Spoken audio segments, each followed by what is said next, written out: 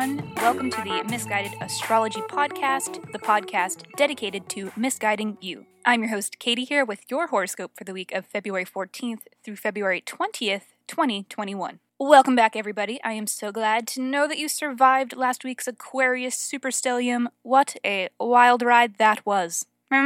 It was fine. It was whatever. It was cool, right? For those of you who are new to the Misguided Podcast, welcome. This is another edition of a weekly horoscope series that comes out every Sunday or occasionally Monday, depending on if I have my shit together. These horoscopes are written for your rising sign, which is different than your sun sign. But if you don't know your rising sign, the sun sign will still be able to give you something. It won't be completely useless, so check that out. Also, if you leave us a review on iTunes or share our podcast with friends, let us know and we'll send you an in-depth birth chart report. Email us at misguided, and that is MISS guidedastrology@gmail.com, or slide into the DMs on Insta. We are Misguided Astrology there. Keep us posted. If you do reach out, the information we will need is birth date, time, and location so that we can give you the most accurate birth chart report that we can. Also, follow us on Insta for updates on the podcast and for your individual birthday astrology. I've been putting out what your birth date says about you little videos on TikTok, and I've been uploading them on IG.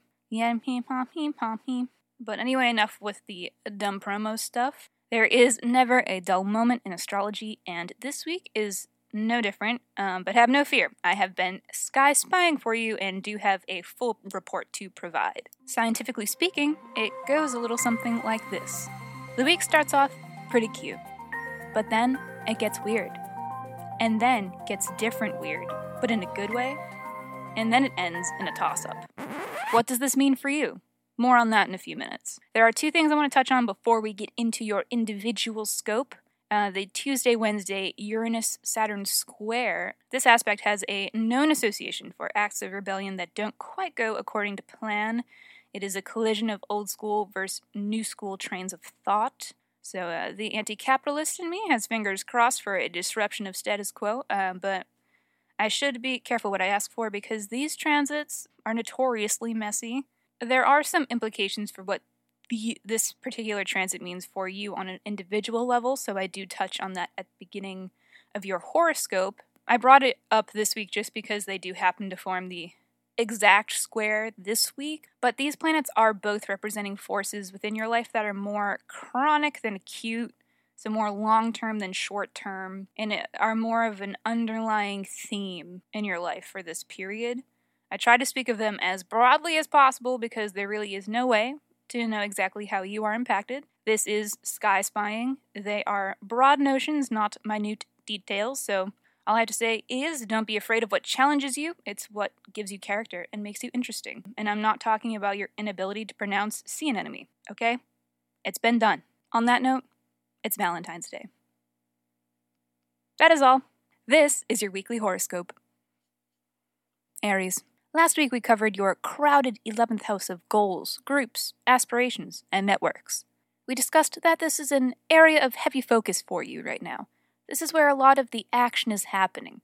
What we did not discuss, however, is the driving tension coming in from the second house of finances and self-worth, and general material resources as well. There is a disharmony between these two houses for you right now. The second house is instigating. The 11th house matters. This could manifest in a million ways, but a few examples. Your talent scares people, and no one wants to be your friend. You can't convince anyone to come to your house because it's haunted. This is preventing you from forming a dinner party quarantine bubble. Or you don't have enough money to buy the friends that you want. These are all loosely formed manifestations of how the second house could be impacting your 11th house. I'm sure that none of these examples resonate with you, though, but no matter what the tension does look like for you, relief comes Thursday when the sun shifts into a new house. But more on that in just a few minutes. Starting off the week, Sunday looks good. We may all have a bit of a lazy start in the AM with the moon void of course, but the rest of the day looks to promise social stimulation. We may get a little break from the effects of the Mercury retrograde with this Mercury-Jupiter conjunction, which is typically a lucky aspect, sometimes an indication that good news may arrive, and more broadly an indication that social interactions overall will be pleasant and positive. But things do tend to manifest atypically during retrogrades, especially Mercury retrogrades, so anticipate that these interactions may have an interesting and unusual flavor about them. It looks like whatever the day does have in store for you, it will be hitting you right in the first house of self and self-image, a home for ego or self-esteem. So hopefully something sweet happens that soothes you and leaves you feeling boosted. The last time Mercury and Jupiter conjuncted in Aquarius was January 11th, so there is a possibility that activities taking place today are in some way connected to or are a continuation of events happening around that time. But this 11th house concentration does begin to break up this week. Thursday, the sun moves into Pisces, your 12th house of self-growth and self-undoing. This is an introspective time where you take space and spend time with yourself. Over the course of the next month, while sun will be residing in Pisces, this is a subtle shift. The effects of this transit aren't necessarily glaring. Overall, though, you can expect to uncover what has been dragging you down so that you can release it. 12th house transits may mean that you are lower energy than usual, which is hard for an Aries to stomach, so do have patience and understand that this is a time for you to regenerate and recharge your batteries. You are at the end of a cycle now and need to close out the chapter, tie up the loose ends.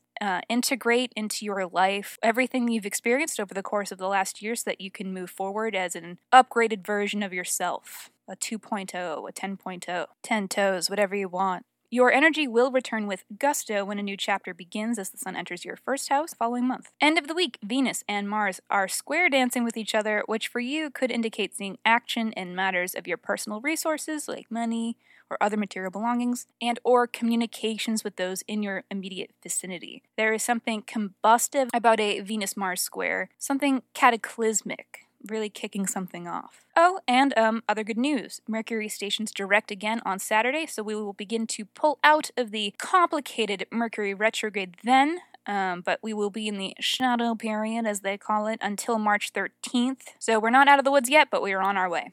Alrighty, Aries, that is all for this week. Thank you for tuning into the Misguided Astrology Podcast. I will be seeing you next Sunday.